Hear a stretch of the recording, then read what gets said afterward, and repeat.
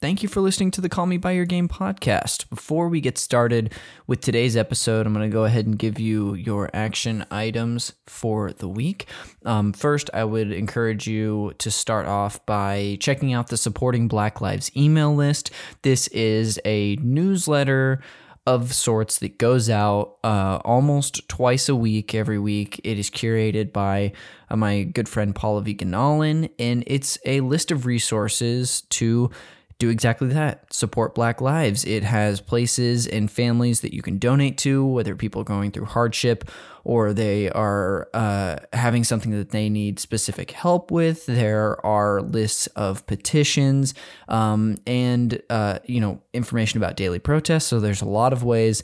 It's just really kind of a great go-to. If you're sitting with yourself for a day and you're like, I don't know what I'm supposed to do about this, this email list is a great place to start. So I'd encourage you to check out that link in the show notes. I've been promoting registering to vote on the show recently. Again, if you're not registered, I've got a vote.org link in the show notes as well. Check that out. Make sure it's updated with your current address. I would also encourage you to see if you're eligible for mail-in voting. You can get your ballot ahead of time and then either drop it off or mail it way ahead. Obviously, our voting system is very flawed. It is gerrymandered. It's unfair.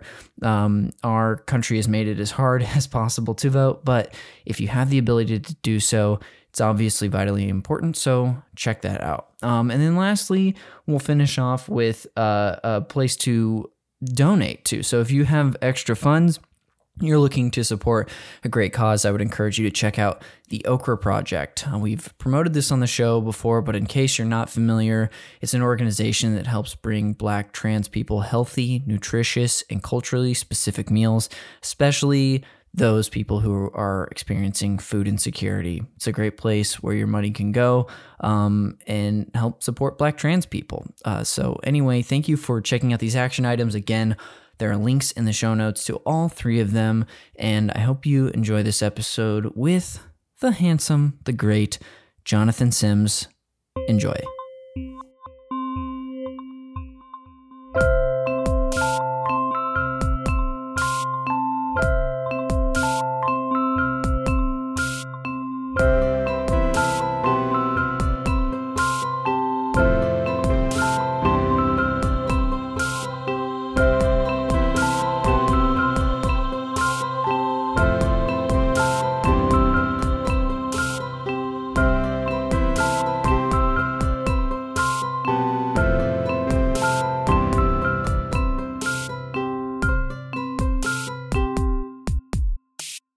Welcome back to Call Me By Your Game. If you've never listened to this show before, this is a podcast where I, your host, Connor McKay, bring on a friend to talk about a video game that is special to them and why. I love to dive in with a guest on what their connection with a specific video game is, because sometimes it's more than just what made that game special. It might be something specific around when that person first played it and what it meant to them. A little housekeeping up top is that if you'd like to learn more about our show, you can visit our website at callmebyyourgame.com. You can email us with questions if you love the game we're talking about today, if you have suggestions, things you want to throw out, or just want to say hi. You can email us at callmebyyourgamepodcast@gmail.com. And then if you want to support the show, you can do that a few ways. You can rate and review us on the Apple Podcast Store, which really helps our visibility. You can share the show with a friend, whether they love the game we're talking about today or games in general. And then lastly, of course, if you're a listener of this show, you know you can check out our Patreon. We are part of the Super NPC Radio Network, and if you like this show, then you're going to like what is available there. And if you ever want to test out those shows, occasionally we drop full previews in this feed or in the Video Games a Comedy Show feed, so check it out. We have a ton of extra stuff for you. If you like I said, if you like the show, you're probably going to like stuff on there. But that, thankfully, concludes the housekeeping and begins my favorite part of the show, where I introduce our guests. So today, please welcome actor, comic book artist, and golden boy of Fontana, Jonathan Sims. Welcome. No. We do not claim Fontana. You claim Fontana, though. Nobody else does. No, I never in my life will I ever. LA born and raised. I ended up there on a fluke for a few years. but never will I go back. We do not Love claim Fontana ever. What's up, man? How you doing? Hey, it's good to see you. I had to throw that out there. I remember in college you Right. expressing what I could remember as disdain for that place. So I had to bring that You had up. to throw it in there. You had to throw it in there. Well, thank you for asking how I'm doing. I'm doing great. It's so good to talk to you.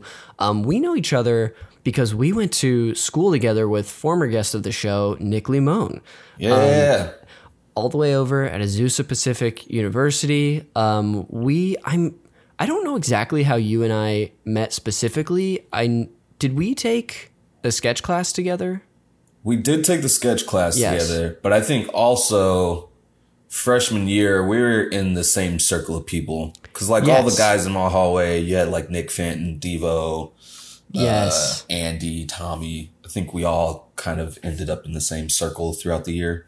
That's right. But yeah, we did have that sketch class together. Actually, I moved recently, and so I actually came across like some scripts from the sketch class, Oh, no way. scripts from our the sitcom class we Yes. took.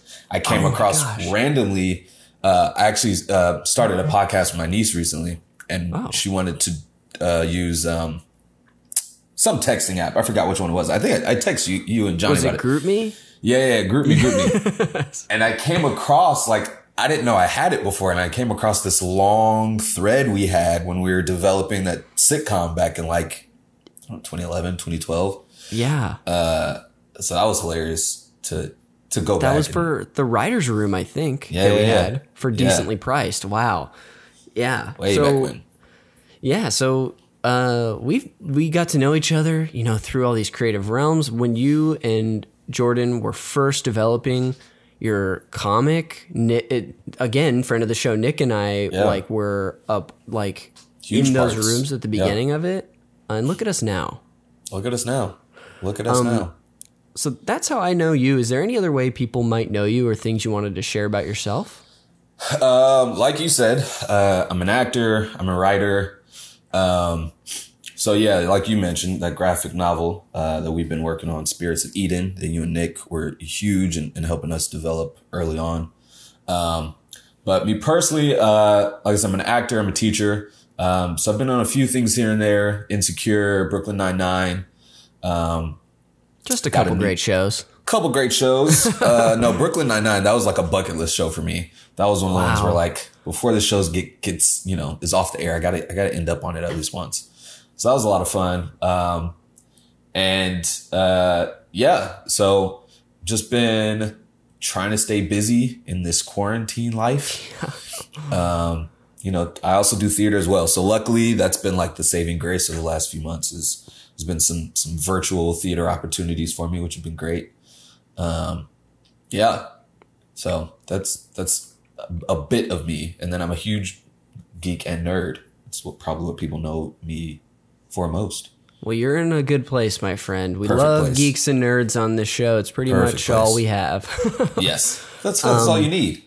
It's really true, especially during this time of quarantine, which is going to last for the rest of our lives. It Basically. really helps to have interests and passions on things you can consume by yourself. Yes. No, yeah, my PS4 has gotten me through many hours of quarantine. Ugh, I love Hands it. down. I'm right there with you too. So thank you for sharing about yourself. Before we we're obviously going to talk about the game later. We're going to dive Right. into your history with video games first. But what game did you want to talk about today, Mr. Sims? So the game that I wanted to talk about is Assassin's Creed, the first one.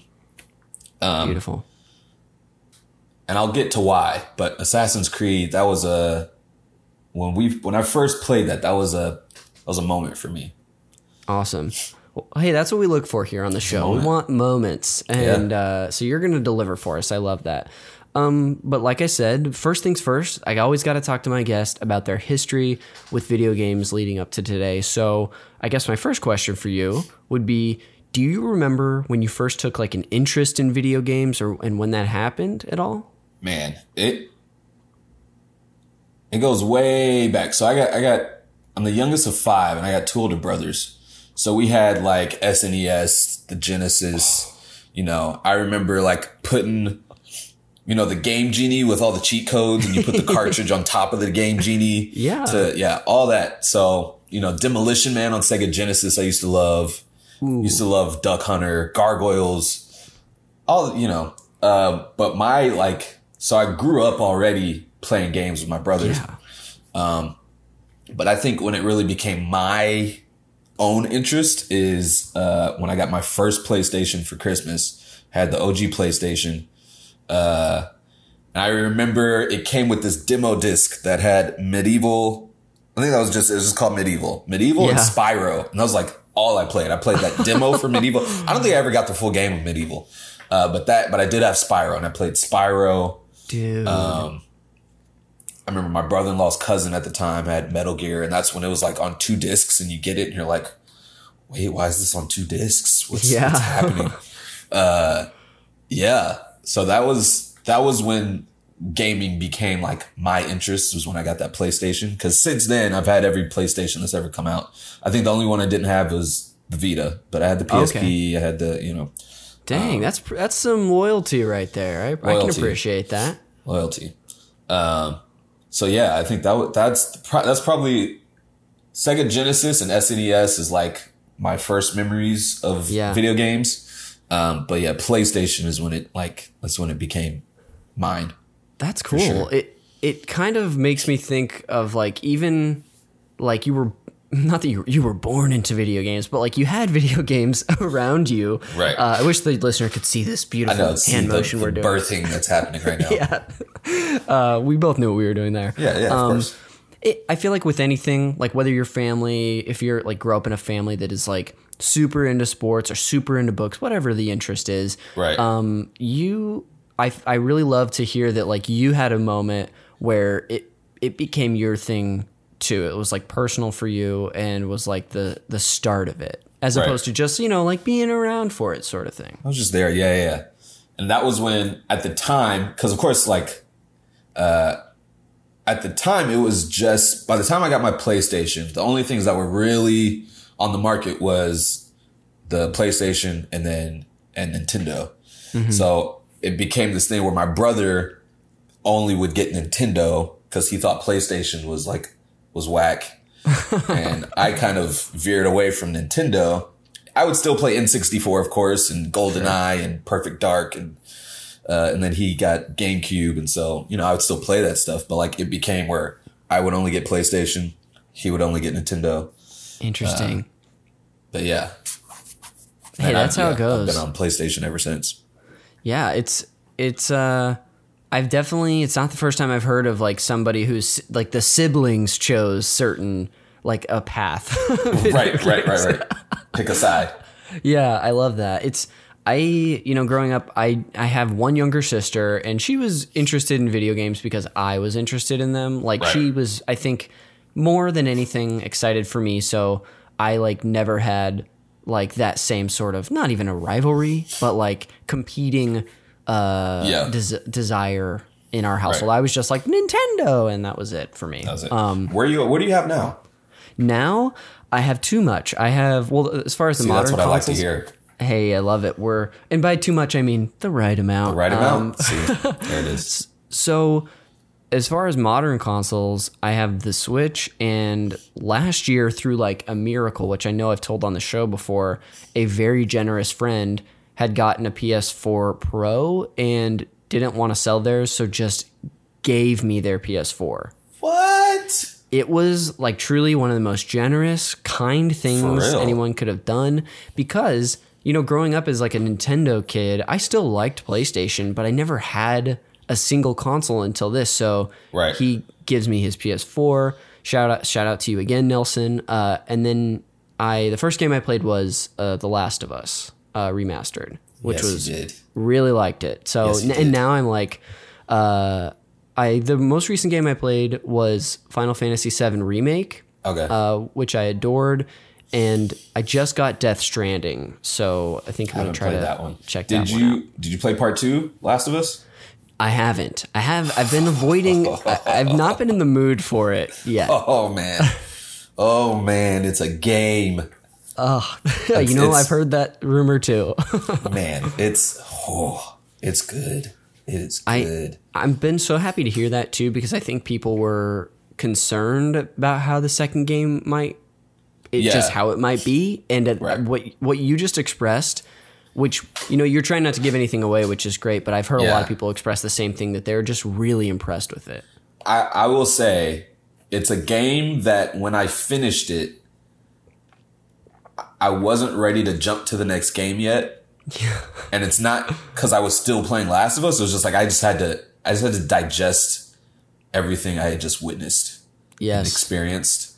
And I'm almost texting people and having like in-depth conversations about what it's about. Just like just had to sit in it for a little bit. It's like you're, processing the end of like a really passionate but tumultuous relationship. It's like you might, you could be ready for somebody, but like you're taking that time for yourself, and that's really important to work things out. Remind me to get your PSN ID before we're done. I didn't know you were on PlayStation. That would be great. That I would love to do that. But those are the modern consoles I have, and I have a collecting problem now. So good.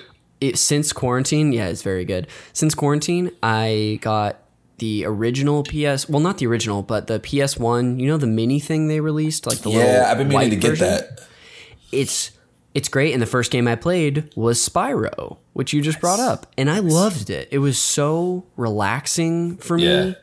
At least the first one was, and then I've been playing like Tony Hawk 2, and then I also got, which is right next to me on my desk, I got a PlayStation 2 for the first time. So here's you can barely see it because of the background. I got it. So anyway, now, I've got all the Nintendo consoles, and I have an Xbox 360. So that's where I sit. But I interrupted you somewhere. So you had this agency with PlayStation back in the day. Where do we go from here? Man, it was just PlayStation after PlayStation after that. Like I said, my brother. Playing? You said what? Were you consistently like just with playing games throughout? Yeah. I mean, I don't think it probably wasn't until the PS3 that I really started paying attention to like the games that defined those consoles. Yeah. Because even when I had the PlayStation, like I was younger when I got the first PlayStation, so mostly I'm playing like Crash Bandicoot, Spyro, stuff like that. I will say though, the game. So from then, like I said, my brother, he got the N64 and then the GameCube, and then when Nintendo made the Wii, and Microsoft was out by then, and by that point, my brother was on the PlayStation wagon as well.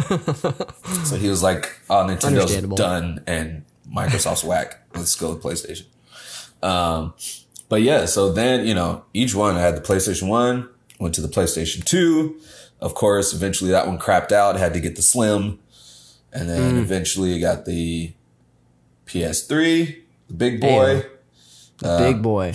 Yeah, I got that for Christmas. That was a moment. So I think so the first PlayStation I got for Christmas, PS2 I got for my birthday, and then PS3 was also a Christmas present. Your December birthday, right? I am December 2nd. Right. So I've gotten every PlayStation except for the 4. I bought the 4 in November on a Black Friday deal. Ooh. Not this past November, but so interestingly enough, every PlayStation I've gotten in November or December. Which is, to me, is like a prime time to get a game system going into the holidays. Right. Especially during you're out of school. Woo! Perfect.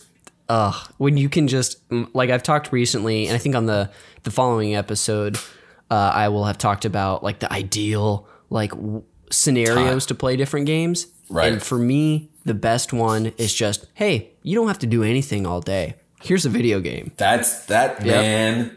Those days, when I have those days, it's a problem. Yeah. It's a problem. Because like I'll just sit in darkness all day long. And just, all right, this is what I'm doing today. And that's what I used to love, is especially when it was like Christmas. I distinctly remember, especially if it was like December 26th. And the thing is, when you're a kid and you get a new console, your parents don't expect you to do anything because they know what's about to happen. So you're not getting yelled at for like being lazy, not doing shit. Like man, I have distinct memories of like December 26th, sitting in the den, all the blinds are closed. Oh. I'm just in my robe and I'm just on the couch, just playing. And that's already in bachelor mode. You got a robe on. Man, I had a robe on. I was like, we're going to do this right. Mom's not yelling at me to do this because she knows. She knows that like she's lost her son for the next however long. I love also just hearing that your parents were like, yeah, we're going to let this like go today. Yeah. I love it. Yeah. So games, I think games I remember vividly, PlayStation 1, like I said, Spyro, Crash. I remember I had the Small Soldiers video game and I have like clear memories of sneaking some time in before leaving for school in the morning randomly. Awesome. PS2, I had Mortal Kombat, of course. Always loved Mortal Kombat. Trying to think I think one of the games that defines the PS2 for me is Need for Speed Underground 1 and 2, and the Need for Speed Most Wanted. I think that is when Need for Speed was at its best. I don't think they've made anything as good since. Interesting. I've played some of them. Of course, like because of what you can do, they're better. But I don't think anything has been as good as those. Like I would love a remastered Underground 2 and Most Wanted. I would love that. I'd dive in. Nice. So yeah. And what's interesting, I don't think it wasn't until PS3 that I really jumped into the bigger games. Cause even on PS2, I never played God of War until I had my PS3. And then they released that like remastered 1 and 2 and I bought that. And this is where we get into college. And this is where I really, really, really get heavy into gaming. So I got my PS3 in high school. I think the first game actually was Assassin's Creed. I think that was the first game I got. Oh, awesome. And so Assassin's Creed, I can actually see it from here. I have my Like You collection. I still got my games. So yeah, there's a bunch of games I got. And so when I got to college, freshman year, I still had Need for Speed. So I was playing that. Freshman year, I picked up God of War 1 and 2 and then God of War 3 had just came out. So I just played through all three in order. And this is where I started my college tradition where every finals week, or whenever finals were coming up, I would never start studying until there would be like a big game that I was playing and I wouldn't study until I beat that game. Because I just knew opposite of what most people do. Because I just knew, like, if I try to start playing right now, if I try to start studying and I haven't beat this, it's going to be in the back of my mind and I'm just going to keep going back to it. So I literally, if it took me into finals week and I hadn't finished the game, I'm like, no, I'm going to finish this game first. Okay, so I understand that now. It's, it's dangerous. Yeah. But it works. Like, I guess I could see it being like great if you're like, all right, get it out of the way, get it out of your system, play the game. And then be free to study. And then were there times where you were like, oh, this is taking me longer to finish than I hoped? I'm trying to think. There were a few times where it came down to the wire. Nice. But it became like a tradition where I would purposely find a game that would be like, I will play this game before I start studying and then I'll study. I love that. Oh. It was great. I want to be more like you. I want to do those things in my life too. My procrastination was at an all-time high in college, and yeah. So yeah, I went through like so that's when I really got into like God of War, Uncharted, Last of Us, like these bigger console-defining games. My sophomore year, got a job at GameStop. Worked there for 4 years. Were you at the one across the street from school? I was, yeah. Oh my gosh. So I was right there. Hated it. I remember going in there one time. It was before you worked there. If you started working there our sophomore year. Yeah. And I've told this on the podcast before, but there was a Pokemon game that I pre-ordered. It was a remake of Silver version, which was on the Game Boy. And I was so excited for it. I pre-ordered it. The GameStop opened at like, I want to say it was like 9 a.m. on a Sunday or something. Yeah, sounds about right. So I go there. I'm like already embarrassed to be going to GameStop for a Pokemon game my freshman year of college. I had like gone to bed early the night before so that I could be up for it. And I go in there. There's one other person who's already being helped by the clerk. So I'm just like trying to like mind my own business before they can help me because they have my pre-order waiting. There's nothing really for me to do. Right. And I start like out of nowhere having like a coughing attack. And so I'm drawing more and more attention to myself. Perfect. And I like just walk out of the store and get rid of it. But I was like very embarrassed. So that's my GameStop experience at that store. But so you start working there. Yes, I worked there for about 4 years. Now, you brought up Fontana. So I'm from LA, born and raised. Grew up in LA, was in LA through high school. In college, end of my freshman year, my parents moved to Fontana. Mm-hmm.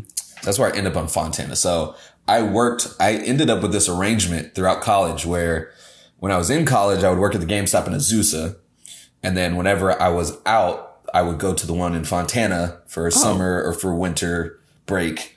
And then once I was back in college, I'd come back to that one. So like I had this set up with the managers where they knew like. That's not bad. Wasn't bad. So I did that. Hated it. I just want to say for anyone listening that may have children, who play video games, if you are a parent, for one, don't let your kids destroy the store. It's not nice. It's one of the most soul crushing things I think has ever happened to me. I spent, like if it's a weekday, it's kind of slow. Yeah. You're just trying to get the store in order so that like 9 o'clock hits and all you have to do is vacuum, count the cash and get out. Mm-hmm. There was one night, I think it was like 8:30. I just finished putting all the games up. I've alphabetized everything for the day. Like, I'm good. All I have to do is just stand there the rest of the night. Uh-huh. And this kid comes in, and for those listening, they can't see me, but he takes his hand and just pulls it along the wall of the games. And just all these games that I just finished are just dropping to the floor. They're getting shuffled up. And I just have to watch this. And his parents aren't doing anything. His parents are just watching oblivious. It happen? They're just letting it happen. And I'm just like, oh no. And to give the listener an idea, what Jonathan was just doing was the classic, like, put your arm like on a table or a shelf and sweep all this stuff off. Yes. And I'm so sorry. This kid just went for it. Like the whole row. I was like, it's just that. And then like parents will argue with you over stupid stuff. Like we had a mom come in who, so she buys her kid Grand Theft Auto. Mm-hmm. I was there when she bought it. The kid's like 10. Yeah. Whenever it's a game like that, we're saying, hey, just so you know, this game is mature for this, this, and this. She bought the game for her kid. She bought it anyway. Then the kid's playing it. She realizes what it is, wants to return it, but she bought it new. You can't return new games. Mm-hmm. So now she's getting mad at us because she bought the game. I'm like, look, we told you what it was. Like, I can't help you. We told you what it was. You bought it anyway. That's your fault. Like, yeah. So for the parents out there, take heed. Yeah. Just listen and watch your kids. This is, I've been hoping for someday Sims to have a for the parents out there segment. And this is for the parents out there segment. So thank you. This is for the parents. Watch your kids in the store. Yeah. And yeah. So I'm at GameStop for about 4 years. I go overseas for grad school. And so I finally cut ties with GameStop. And I'll say in my 4 years, I think my wage only went up like $1.50.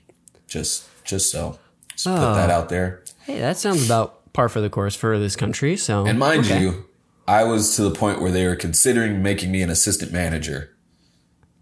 But in that entire time, I only got $1.50 bump. So just those of you that want to apply to GameStop, take that into consideration. This is a segment now for those looking for a job that want to go to GameStop. Great while you're in college, but not so good afterwards. No, yeah. So funnily enough, when I went away to grad school, it was right when the PS4 came out. So I was unable to get it because like all my money was going to school at the time. So I ended up getting the PS4 probably like 2 years after it came out. Mm-hmm. But it was on a Black Friday deal. Came with Uncharted 4. So I booted that up, bought a bunch of games online, and yeah, so it's been PS4 since. I was the kid going back a little bit with the PS3. Because again, I think I got that a year after it came out. And I was the kid that was like on the PlayStation website adding like the games I wanted to the, like in favorite games. And I was like a wish list or something? Yeah. Yeah. I was the kid, like, until I had it, I just keep adding games to the wish list.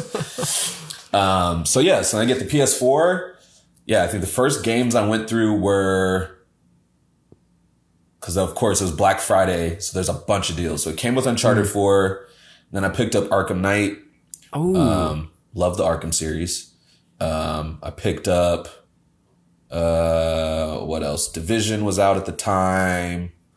Can't remember what else. And yeah, since then it's been PS4. Oh, real quick, backtrack to college.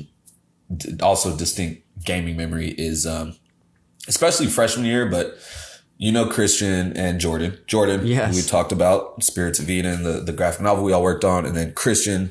So me and Christian go way back. We went to high school together as well. So me, Christian, Jordan, and then our friend Anthony roomed together all through college after freshman year. But from freshman year on, we were all huge in Assassin's Creed, so we played all of them. But we would have like these bouts where we would just sit down for hours at a time. Like, I don't know if you remember the game Dante's Inferno. Yeah. Yeah. So it played similar to God of War. And so we would have nights where we're just like those classic nights where you're just sitting trying to beat this level and we're just passing the sticks. Like you died. Wow. All right, pass it over. You died, pass it over. And so there's the last level of that game. You have to fight the devil, but he's like this giant man ram and he's just got a massive dick. For no reason. It's just swing. So like, and in the game, you're like, with his height, you're like eye level with his dick in the game. Of course. And so we're just sitting here like continually dying. And Satan's balls are just swinging in our face the whole time. It's like, this demoralizing. Is such a demoralizing way to die in a video game. And it kept happening because it was so difficult. But yeah, we would have those classic nights of just like, all right, you died, pass the sticks. You died, pass the sticks. Awesome. It was awesome. Yeah. So PS4 since then, I'm super excited for PS5. Can't wait for that. Yeah. So the games I've been going through recently, this summer's been great for games. Last of Us Part 2, which was amazing. I highly recommend it. It's taken me longer than I had hoped it would, but I'm currently going through Ghost of Tsushima. Oh, nice. That game, man. That game is beautiful. The game is beautiful. It's a tie between which I like more between Last of Us and Ghost, because Last of Us, the thing that gets you is just the story. Mm-hmm. And Ghost is just so fun to play. The gameplay on Last of Us is amazing too, but Ghost is just like fun to play, to live out that like Kurosawa samurai fantasy, especially if you're into all that stuff, man. So yeah, that's great. Games for this generation.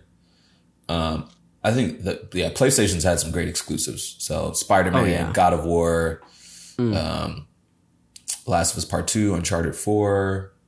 Did you play Horizon? Oh yeah, no, yeah, for sure. Loved it. Horizon's great.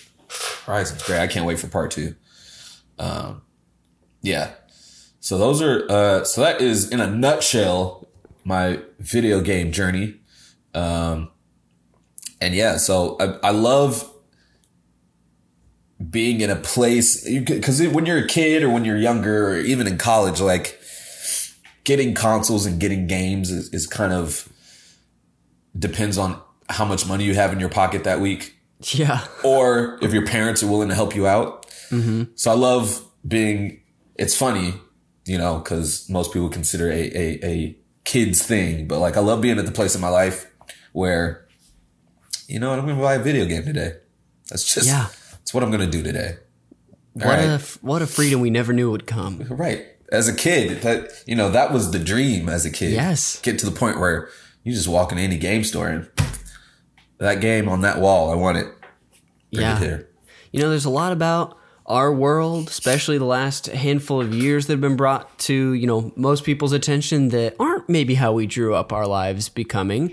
But then there are some things like that where I'm like, yeah, I'm glad that we are able to do this now. Right. So happy. I can. My inner 10-year-old is thrilled. I love it. That's so cool. I feel like you gave me that was a very full journey. I feel like I got, at least, you know, the outline version. And I also, like, I was going to be like, all right, well, what are you looking forward to, or what have you been playing recently? And you already kind of answered one of those questions. Is there a game that you've seen for the PS5 that's been showcased that you're looking forward to most? Definitely looking forward to Spider-Man Miles Morales. Oh, yeah. Can't wait for that. That's a day one purchase for me. Mm-hmm. That might be like the most, at least for my money, the most exciting game that we know is launching with it. And of course, there's the third party games. So Cyberpunk, you know, I got my pre-order for Cyberpunk. I've been playing the Avengers beta. Okay. You brought up Tony Hawk 2 and the Tony Hawk remaster. I'm definitely getting that next month. That's not PS5, but definitely getting that. But PS5, Sony exclusives, I think another interesting one for me is Deathloop, which looks really cool. Yes. Yeah. Is that the one with like a handful of assassins and you have to kill them all? And if you die, like the loop starts over. Yes. And you have to go through to get, that one looks really cool. I'm very interested in that one. But yeah, I agree. Miles Morales is probably my biggest can't wait for next gen exclusive. Of course, Assassin's Creed Valhalla and all that stuff. Yes. So much to be excited for. It feels so much, man. We're in a very lucky time to be fans of games. Especially when movies are dead right now. Like normally my summer would be, I'd be in the movie theater like nonstop. So it's good to have, it's good that video games can continue to come out at least. It gives me something to do.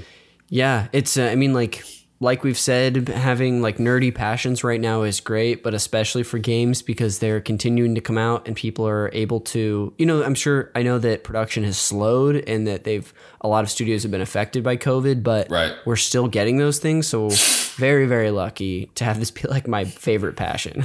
Man, very lucky. Cause otherwise, I have a friend who he also lives by himself. I'm like, man, he's saying like how bored he gets. I'm like, man, you need to play some video games because totally. I have full days where I'm like, I'm not thinking about anybody else. I'm just on the couch and I'm chilling. Oh, so good. So good. That's awesome. Well, hey, thank you so much for sharing your personal history. Like you gave me a deep dive and that's my preference. Cause I just love to hear anytime someone's talking about video games, my like brain is happy. So, so thank you very much.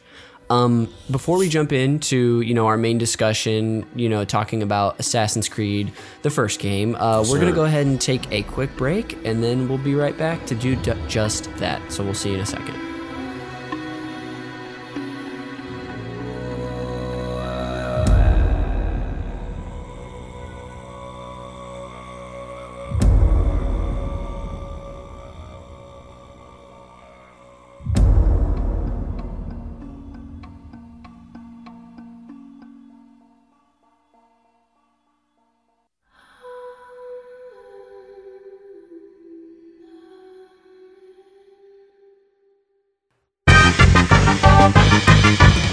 Hi there, everyone. This is the host of the Call Me By Your Game podcast, Connor McCabe, and I am thrilled to announce that our show is now a part of the brand spanking new video game podcast network, Super NPC Radio. And we've launched a Patreon in addition to support our shows. All the shows and content from Super NPC Radio are fully independent, and we finally have a way to not only make new video content, but more podcasts as well, bonus shows, and help pay for our expenses in doing so.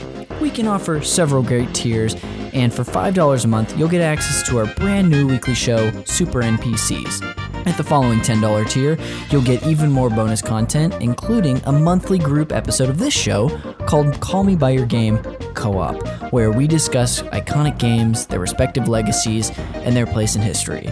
If this is interesting to you and you like this show, check us out at patreon.com/supernpcradio and keep on enjoying those games, why don't you? Welcome back to Call Me By Your Game, featuring Assassin's Creed and the wonderful Jonathan Sims. So, like we always do before we get into our guest's history and context with the game, we will talk about the history and context of the game itself. So, again, like I said before, Sims, feel free to like interrupt me or add stuff if you have something you want to share. I'll kind of be sharing like just like some like what's the game about, how does it work, a little development, that sort of thing. So perfect. Here we go. Assassin's Creed is an action-adventure video game developed by Ubisoft Montreal. Is it Ubisoft or Ubisoft? I always said, Ubisoft. I think I said Ubisoft. I can't. I just suddenly got so insecure about pronouncing it incorrectly. I've never thought about it. Ubisoft. For another day, I guess. One of them. So the game was developed by Ubisoft Montreal, that's what we're going to go with today, and published by Ubisoft proper.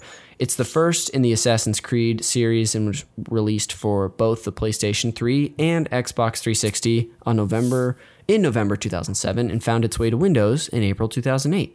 After completing Prince of Persia, The Sands of Time near the end of 2003, developer Patrice Désilets was instructed to work on the next Prince of Persia game and aimed for it to be a PS2 title.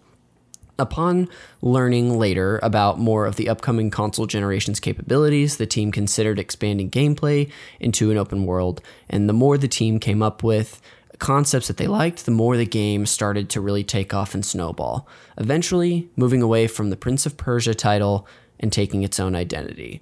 The plot of the game is set in a fictional history of real-world events and follows the centuries-old struggle between the assassins, who fight for peace and with free will, and the Templars, who desire peace through control.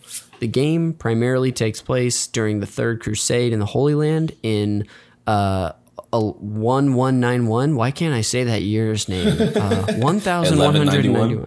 1191. Yeah. It's been a while since we've had to, not say a 2000s year. Right. So it takes place then with the plot revolving around the Secret Order of Assassins based on I don't know how to pronounce this word, but Hashashin sect? Does that? Hashashin. Yeah. Hashashin sect. It means assassin. Yeah, it just means assassin. Okay, there we go.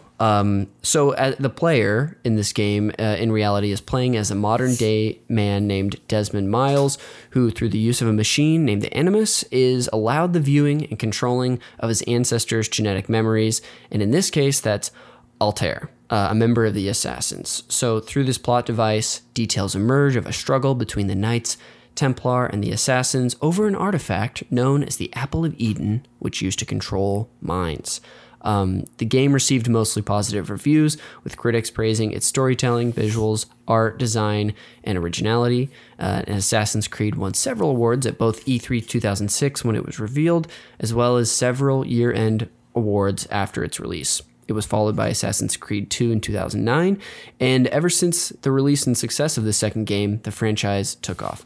Many games have been released since, and has become one of the best-selling and most popular franchises in video games with, as you just mentioned, Assassin's Creed Valhalla scheduled for release this year on November 17th. So, I did not realize that it was originally being developed for PS2, which makes a lot of sense, because I booted up the PS3 again to jump back in, and it was funny. I was looking at like the quote unquote open world, but it was still very much like, all right, I'm in this part of the world, and now I'm gonna hit a loading screen to get the next part of the world. So the fact that it was originally designed for PS2 and to be more linear, like Prince of Persia, makes a lot of sense as to why the open world is so lacking. Yeah. It's sort of like it is a world, but yeah, you kind of are just in these cities that are open, more of like an open world idea, as opposed to like, you can't just walk from like one city to one city and without like a loading screen sort of thing. Right. Yeah. And I think that changed by AC2. I want to say it did. I feel like I have them all. I need to jump back in. Interesting. Was there anything that you felt like adding about any of the history and context of the game?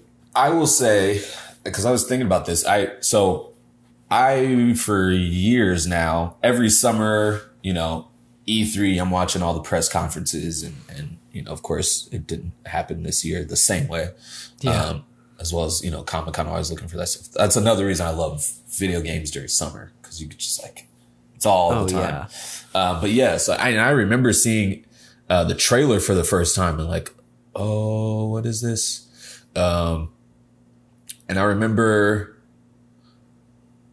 not connected to Assassin's Creed, but I just the small stuff of seeing what the new consoles could do. Between this and then console exclusives like Uncharted, because I remember Uncharted, there was a moment where you run through the water and the pants get wet. And that was wait, what? Pants can get wet now? Uh-huh. What? And then we can do anything. Right. Anything is possible. And then with this, I know that was a bit of a non sequitur, but, and then with this, I think for me, this is where my love of open world games started. I already liked action adventure, but I think this is when open world, and again, like we said, I go, open world now versus this being open world, is vastly different. But at the time it was whoa, this is awesome. So, it was, back to the trailer, that first trailer that came out was crazy. We never got the crossbow from the trailer, not in the first one at least. Yeah. But I remember watching that and being so amazed by it. And so when I booted it up this time, that actually plays before you start the game. They used to do the cutscene used to play before the game, or if you let the start screen sit long enough, it would play the cut. Yes. Yeah. So that played and I'm watching it. I'm like, man, this doesn't look that great. It's still awesome. It's still the storytelling of it is still awesome, where he's he pulls the bow, he shoots one guy, stabs the next, jumps, does the kill, blends in with the monks, disappears. That was wait, you can do all of this? But looks wise, just how far things have come. It's crazy, but it's still a really cool. All the Assassin's Creed trailers have always been amazing. Yeah. I'll go back and watch them sometimes. Oh, I don't blame you. They're as a franchise that I've had as limited of an experience as you can have with a franchise. That's I think what caught me immediately was seeing the trailers for it. Right. Specifically the little cutscenes they would make was it was not only cool, the action was cool and it looked wow, he can do so many things, but then they had it was a little mysterious for me, at least. So yeah. I could totally see that appeal for sure. And the amount of, I think that was the other thing is you watch those trailers, wait, will I actually be able to do that in the game? Yes. And for the most part, that would be the case where these were actually things you could, like I said, aside from the crossbow he has in the trailer for AC1 not being in the game, everything else he does in there, blending in with the monks and jumping from the building to stabs, all that stuff that you do. That's when it's whoa, this is cool. I love it. Well, that's awesome. Let's go ahead and do it. Let's take the plunge. Let's dive into the main part of the show, and that's the discussion about your experience with this game. So first, I think you kind of maybe just told us, but did you hear about this game from an E3, or do you remember when you heard? Knowing me, it was probably an E3, just because I watch it every year. So it was most likely an E3.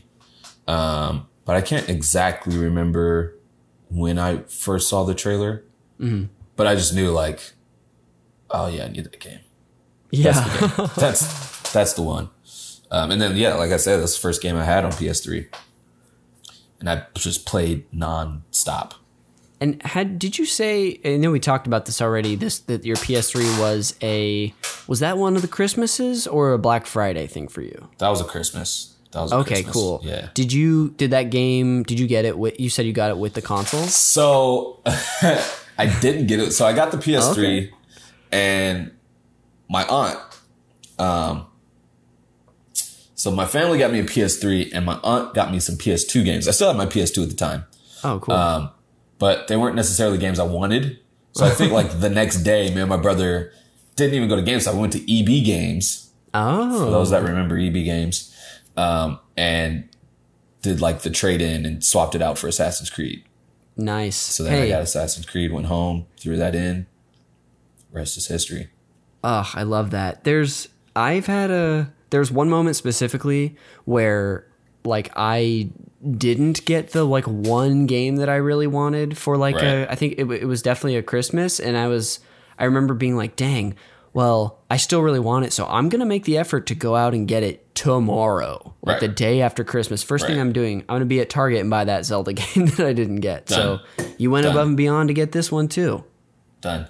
That makes me think of, again, non sequitur, but it makes me think of the days of Blockbuster, because speaking of gaming history, like my brother and I, speaking of that, like, oh, I want this game, I'm just going to go and get it. Yeah. My brother and I, like, Friday nights, go to Blockbuster, pick up a couple games that we're going to be playing for the weekend, trying a bunch of stuff. I miss that of like, all right, it's Friday, we're going to Blockbuster. Yeah. Let's find some stuff to play. Friday nights at Blockbuster was like the peak of its existence, especially for a while. It was the best. It was. I rented some games there too, mostly like N64 stuff. I don't think I rented like any discs from them ever, but that's really cool to hear, especially the two of you, you know, getting games, like both excited about the same thing. That's fun. Yeah, that was good. But what were we saying about the game? Oh, it's okay. I think we were just talking. You told us how you got it. Right. It was over a Christmas break. Do you remember specifically? Did you immediately start sinking time into it? Or was it something? Yeah. Okay, good. I wasted no time. Got home, unwrapped it, threw it in.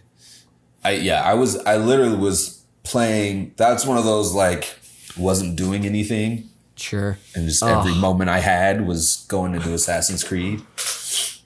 Because it got to the point like it is, and I even remember when it came out. Friends saying like, it's kind of repetitive. And it was, but I don't know why, and you know, maybe something's wrong with me, but I enjoyed so much, especially like, cause playing it now, it's a huge button masher. There's not much finesse to the fighting mechanics and all that. It's literally just like press square or hold block and press square to counter. But at the time, the way like, the fact that if you countered right, you could just kill somebody and you're just going through, it was just fun. So it turned to this, like, once I beat it, it became this just like white noise thing of just like, I'm throwing Assassin's Creed. Let me get 20 guys to follow me and then I'm just going to kill them all. And cool. That was fun. Then like a big group of enemies. Yeah. Like let me piss off a bunch of people, get them all to follow me. And now let me kill all of them at the same time. Wow. That's wild. I feel like there's a few things about this game, again, having mostly a peripheral experience, because I have the first three. Yeah. Anyway, I inherited the first two games and I tried the first one out and was like, oh, this is so cool. I had never played a game where you could just like an action type game like this where you could almost, it felt like you could go just about anywhere that you wanted. So was that something that you enjoyed about the game? Yeah, man, that's what I love. And the free running was something new as well. The scaling up buildings and jumping off stuff and like, it felt like if you weren't playing this game running on rooftops, like if you were on the ground, you were playing it wrong. Yeah. Because you could just, and even then, again, looking back at how limited that was, but at the time it felt like so new and cool and different. But it was funny where there's like, and I don't think they really fixed this till Assassin's Creed 3, but there was stuff that in real world you should definitely be able to climb up and you couldn't climb. Oh, sure. Like, because it didn't have the right recess or little nub or whatever. That, but also like you'll come up to some rocks and nope, can't do it. Nope. Go to a tree. No, can't do it. I'm sure they were, obviously way more limited in designing that game back then, but it is still That is one of those things that when you run up against it in an older game or even a new game, I just had something like that happen with a newer PS4 game and was like, this is weird. It takes me out of it. It was so in Final Fantasy VII Remake, again, adore that game. Think they did a lot of really great with it, but there's a lot of things like, oh, I should be able to like walk around this table, but for some reason there's enough space, it just doesn't let you pass by it. Right. Like, let me walk around the table. Right. It's a freaking table.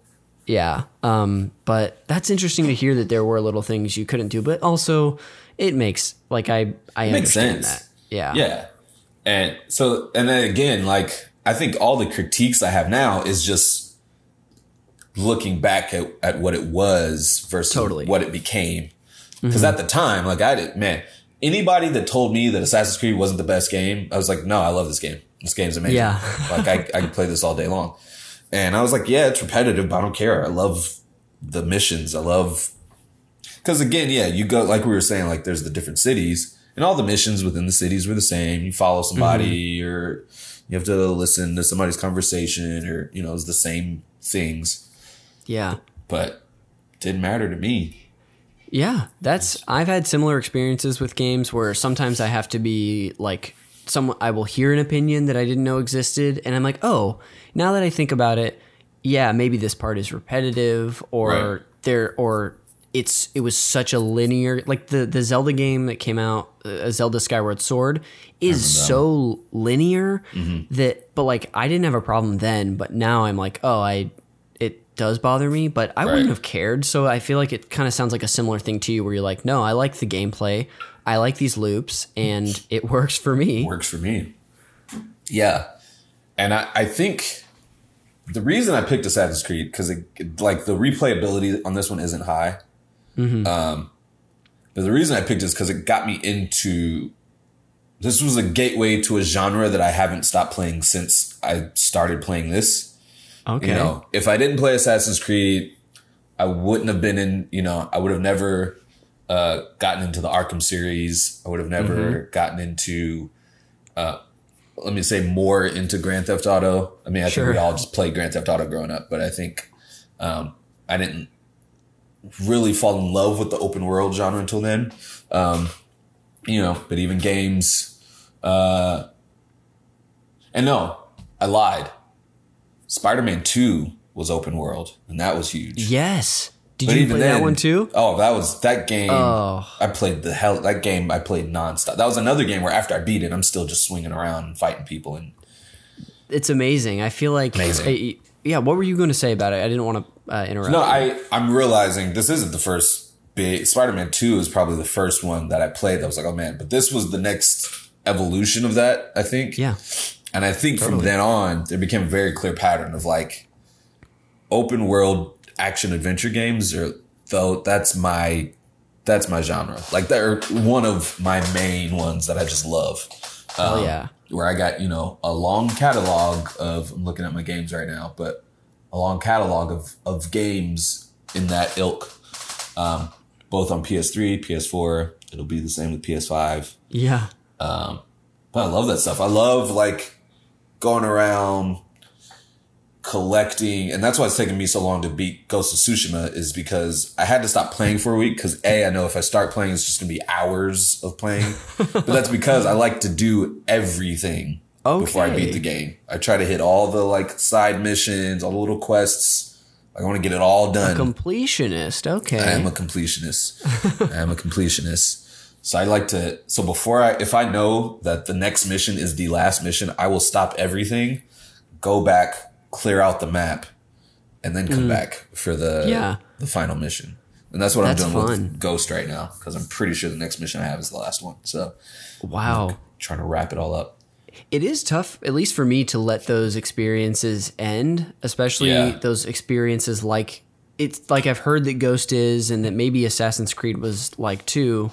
Where you love being in the world, or you sink so much time into it, and you love the missions, and you're like, I don't want this to end yet. So I've done the same thing with games before too. Right. You just keep going. just trying to hit everything.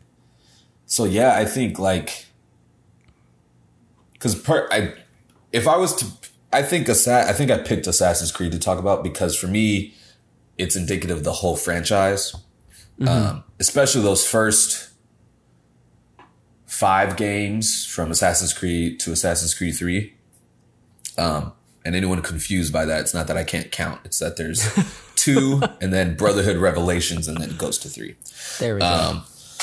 But yeah, like because also the story, I think that was the other thing, is the story was really cool of like this hidden assassin society, and you're part of that bloodline in the present day, but you can tap into the history. And what I loved about the present day stuff is as the games went, they had this thing called the bleeding effect, and Desmond would start to learn different skills from his assassin ancestors.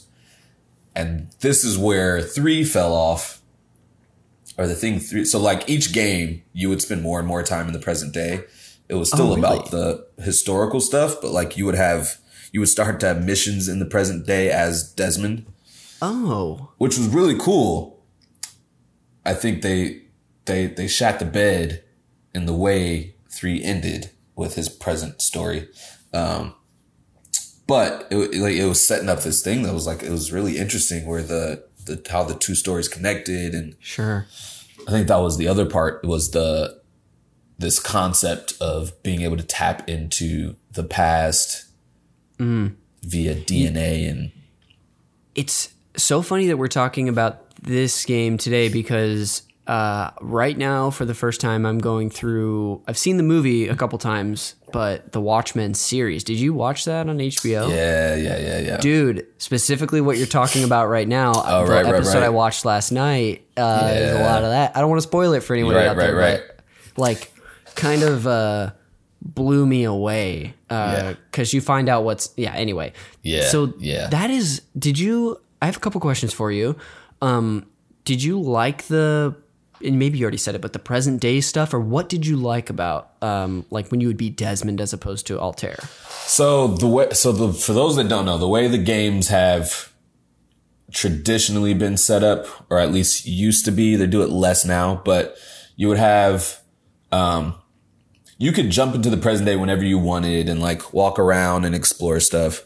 But there was always in each game, at least like a few points in the game where it would make you get out of the Animus, and because now there's like a story beat that has to happen in the present day. So it was always the thing of like, oh, I don't want to get out of the Animus because I'm loving being Altair or Ezio or Connor.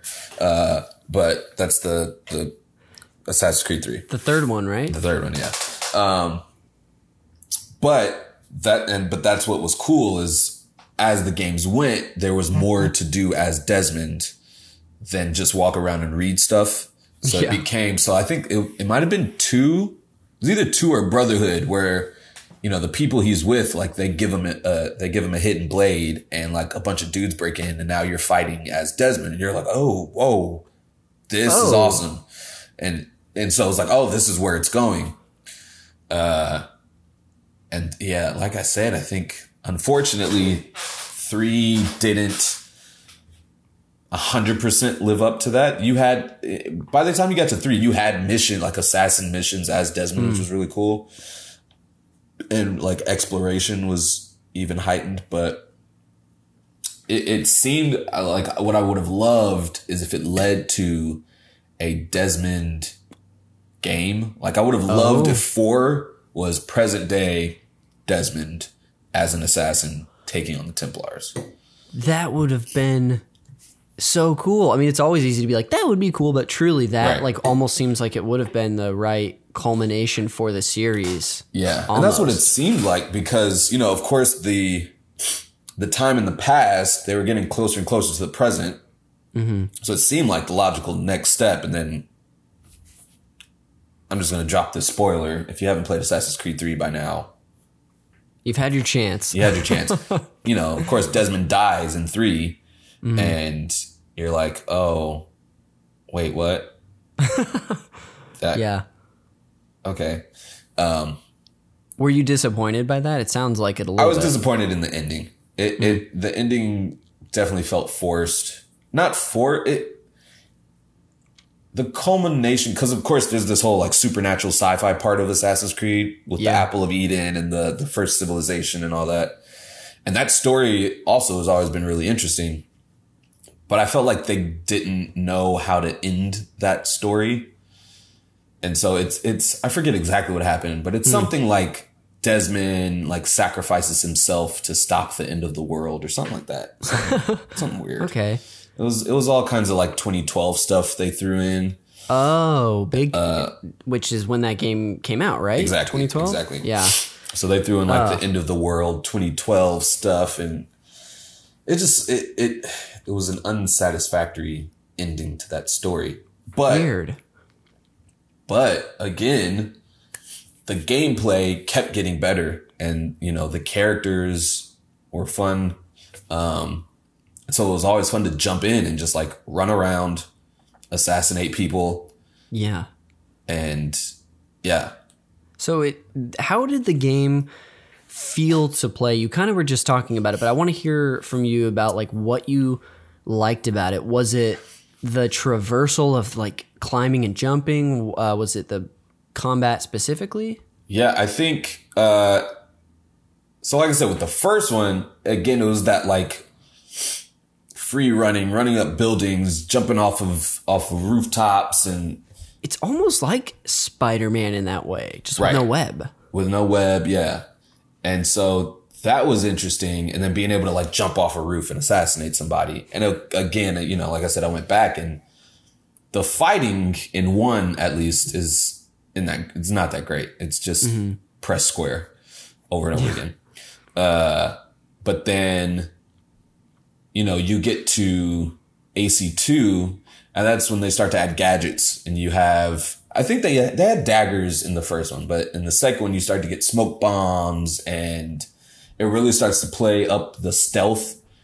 And so he's, now he's like, there's armor you can get, and he's got smoke bombs, and then you meet Da Vinci and he makes you a pistol, and like, there's all these little things you get. So now you've got this arsenal, and now and that's the stuff I really love in open world games where you can, like in that one, in AC2, I think, AC2 took everything that was great about one and then just expanded on it.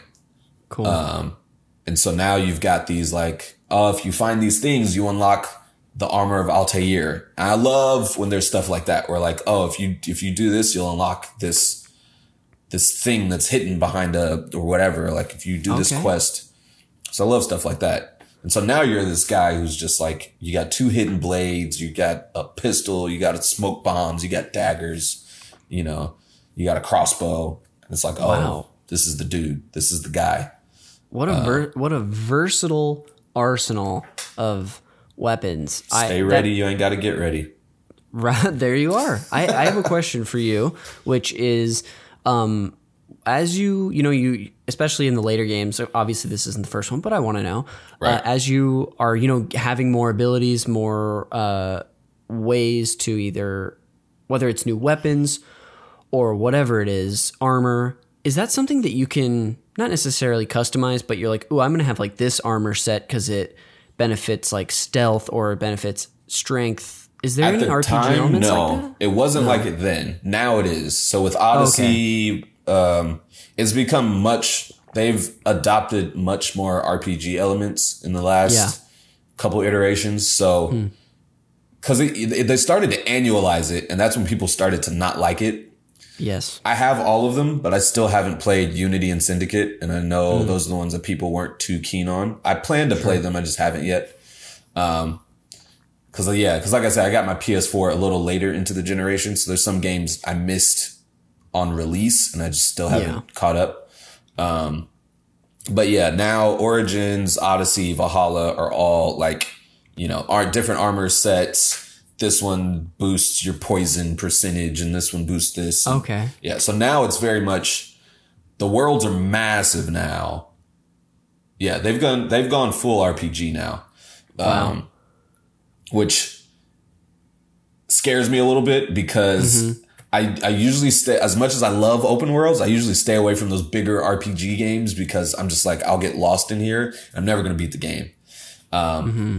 So it's still like a nice hybrid where the worlds aren't too large. Like it's not like Witcher or Elder Scrolls yet, but they're still pretty big. They're big enough where I still haven't beat Odyssey.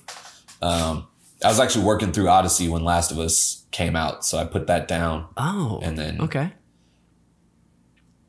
And then I started going through GTA 5 and I stopped it. I need to finish Odyssey before Valhalla comes out. But the gamer's tribulation, just all these games we got to finish. So many games. I have games that are still in the shrink wrap. Yes. That I just haven't. I mean, like I have a backlog and it's crazy. And I'm like, why do I buy new games or like old games off of eBay when I haven't played all of the ones that I have? But you got to have them, right? You got to have them. They're there for purchase. Yes, they are. If you don't have them, who will have them? And I don't want to answer that question. So I'm not going to let it happen. No. Can't let it happen. This has been really fun to discuss. I feel like I've gotten a really good idea of like what it was like when you were playing it for the first time, which was like, you know, that Christmas break, just sinking time into it. Right. I feel like I've got a really good idea of just why you love this game. Was there, and why it was important to you? Was there anything that like you didn't get to share yet, or a thought you wanted to wrap up, or anything else you wanted to say about Assassin's Creed? I think the biggest thing for me is, I think I said this a little bit, but for me, AC1 is special not because of the game itself, but because of what it opened up for me as a gamer. Yeah. I like AC, like if I think about the Assassin's Creed franchise, Assassin's Creed 2 is really like the special one. Like that's the one that I'm like, I'll go back and play that any day. That game was too fun.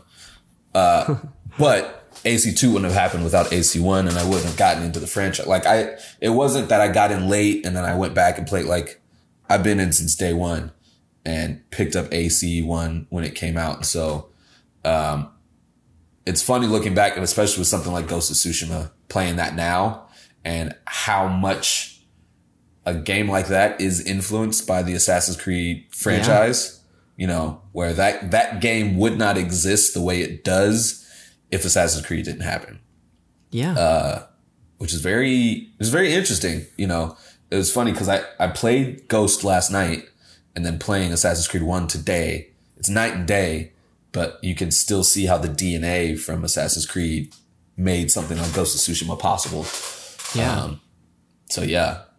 That's awesome.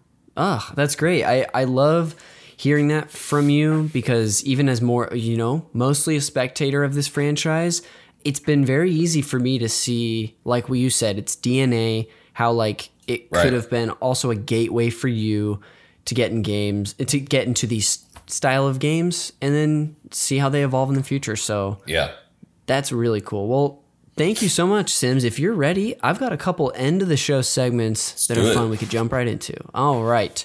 So first, of course, we'll jump into the first. That is the Fact Me by Your Game segment. This is just a segment where I tell my guest a couple facts, whether they're Easter eggs, development history, or whatnot about this game. So the first thing is we talked earlier about how this started off as a Prince of Persia Sands of Time sequel. Right. There is still some of the DNA from that game in this one. So this comes from Did You Know Gaming, which is a really great YouTube channel. Highly recommend checking them out, especially, you know, you and your nerddom. Yes, sir. So tip of the cap to you, sir. So originally, for the Sands of Time, Desolé, the developer, wanted the game to be filled with NPCs, giving each area more of like a full feel.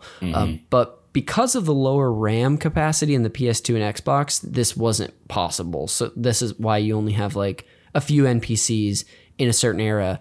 But by the time PS3 and Xbox 360 came around, that's why like in Assassin's Creed, you walk around a town and it's full of all these 3D models walking around. I have to say real quick, one of the things that I always thought was hilarious, and I went back today to make sure that was still the case, and it is, like they never patched it, but going into Jerusalem for some reason, there was this hill, and every time you went into Jerusalem, there was just a row of like 20 people walking up the hill. Okay. And you're on your horse, and you can just like plow through them. But it's like, it's one of those things where they all yell the same way. So it just turns into like you've seen the thing with like all the geese in that bin, the like rubber geese, and he presses down and they all like, it's one of those moments where you're just running into 20 NPCs and they're all yelling. So I went back to make sure that was still the case, and it is. And it was hilarious. Like they're all just flopping and flailing and. I love the unintended like quirks we can find about games by just playing them. Right. That's so cool.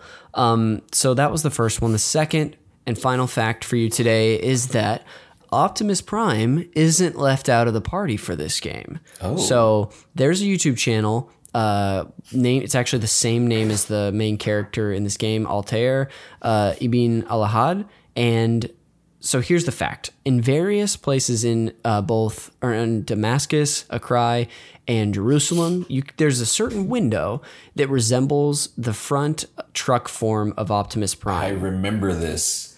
Yes. I remember this, yeah.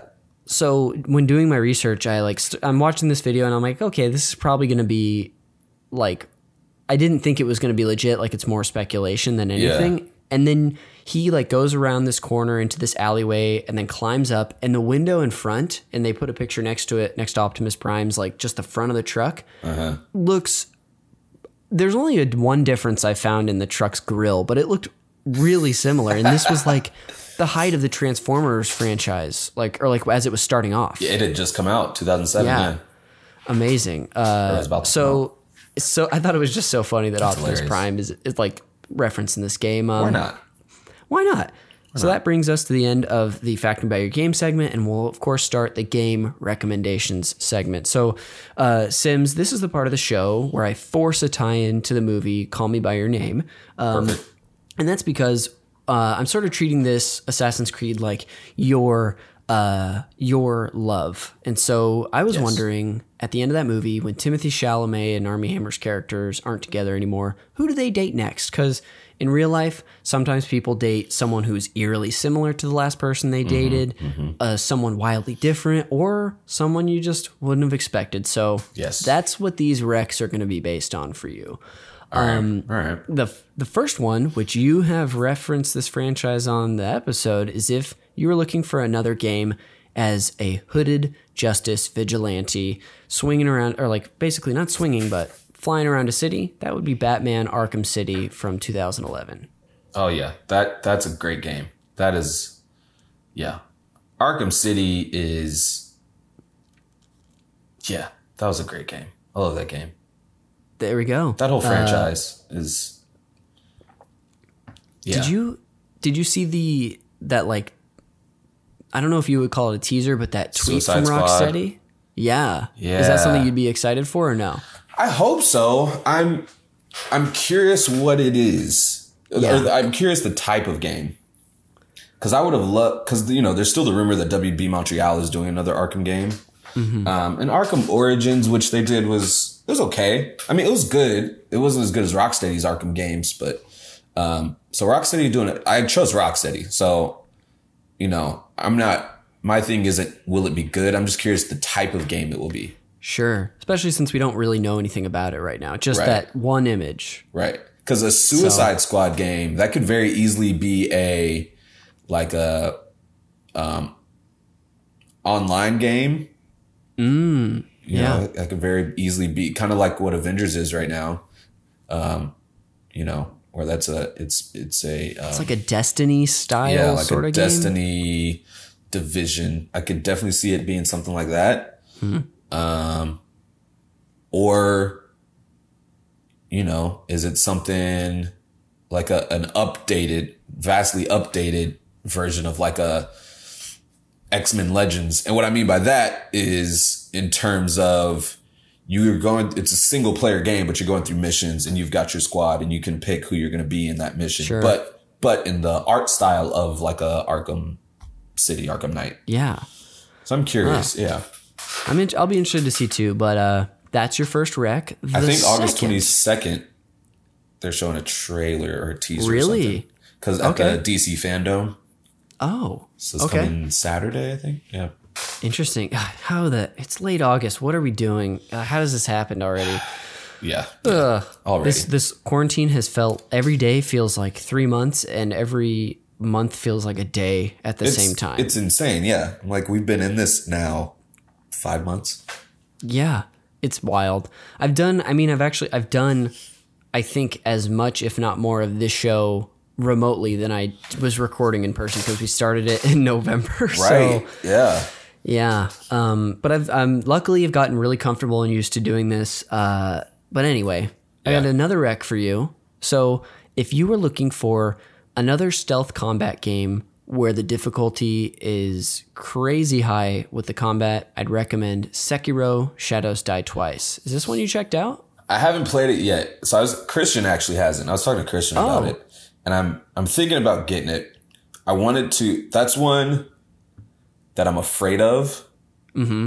And I say that in the sense that I've heard how high the difficulty is, and I'm the type of player that whenever I get a game, my first playthrough is at the hardest available difficulty. And so I know that I'm going to do that.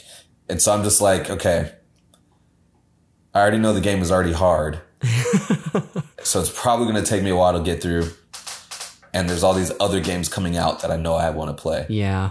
So that's probably going to end up being one that I buy. And it's going to sit until I finally play it. Because I do want to play it. Like, I've looked into it. Yes. I'm very interested in it. And I'm also terrified by how long it could potentially take. That could be an endeavor. It's what Did you play just it? described. Well, I was going to say what you just described is like exactly what I did, which I got it for Christmas, and I have tried it a few times, but I haven't had the time to like sink in and get good because it's like kicked my ass immediately. Right. Like, it's so, I also have never really played a Soulsborne game. Me neither. So I'm not used to this like ramped up, like really difficult combat, but it's still, there's so much about it that's so interesting and beautiful. So, there's a rec right there. I'm going to definitely check it out. The final recommendation for you, my out of left field one, if you will. If you would like, if the thing that you took away from this game is just the assassination, defeating your enemies, I'm going to go ahead and recommend the original Assassin game, and that is Pac-Man. I'm thinking you're going to go like Splinter Cell, Metal Gear, Pac-Man. Yes. I always try to find one that's like some weird tie-in and out of left field. So there you go. He is the original assassin.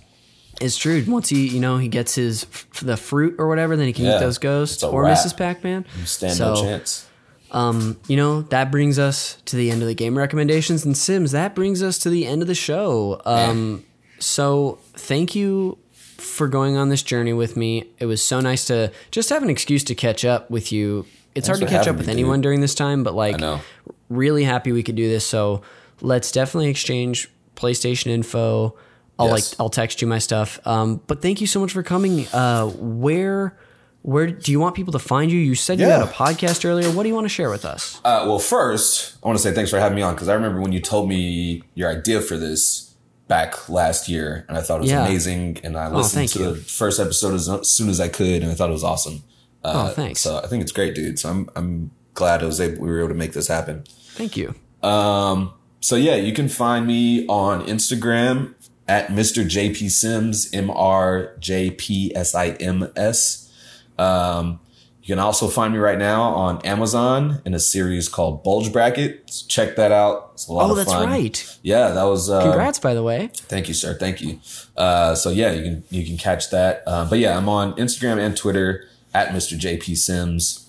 And I've actually got a couple. Like I said, I've been doing like some theater virtual readings. So I got a couple of those in the next week. So I'll be posting about that stuff if you're interested in checking that out. Awesome. And the podcast isn't up yet, but it's going to be linked with the account, the Creative LA. So if you want to follow them, that is at thecreative.la. Let me make sure I said that right. Perfect. Everything all the stuff you're sharing right now, I'll be sure to include. I always include it in the show notes so people can just like go and click or have like your handles and stuff ready. And then, this will probably come out it's not going to come out immediately. It's probably going to be like 4 or 5 weeks down the road. So maybe the show will be up by then and it could be perfect.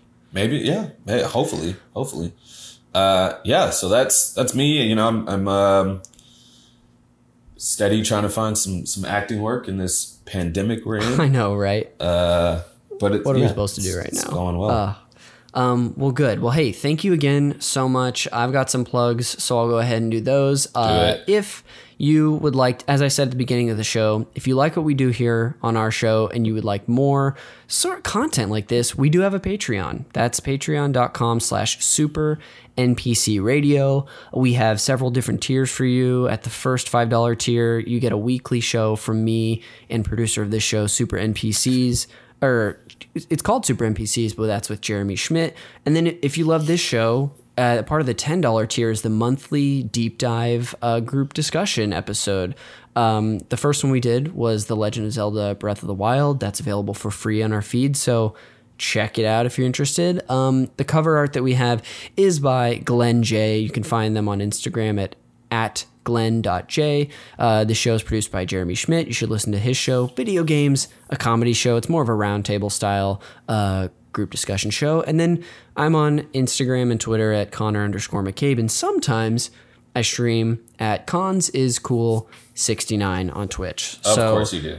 Of course I do. I've said it before, but I tried to just get Cons, CONZ, which is my normal video game handle. It was taken. So I was like, how can I be a child and react poorly about this? I'll make it ConsIsCool69. Who made that concept art for Call Me By Your Game that you posted the other day?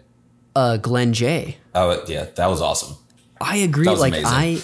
They took like my like crappy illustrated one, which was okay, and they made it like what I had always like envisioned it being. And so shouts to Glenn J. Truly love that so much, and they're letting us use it like for free. I like tried to pay them, and they're like, no, just take it. It's fan art. Cool. So yeah. So thank you again, Sims. Thank you to everyone listening, and we'll see you on the next one. Thanks for having me, man.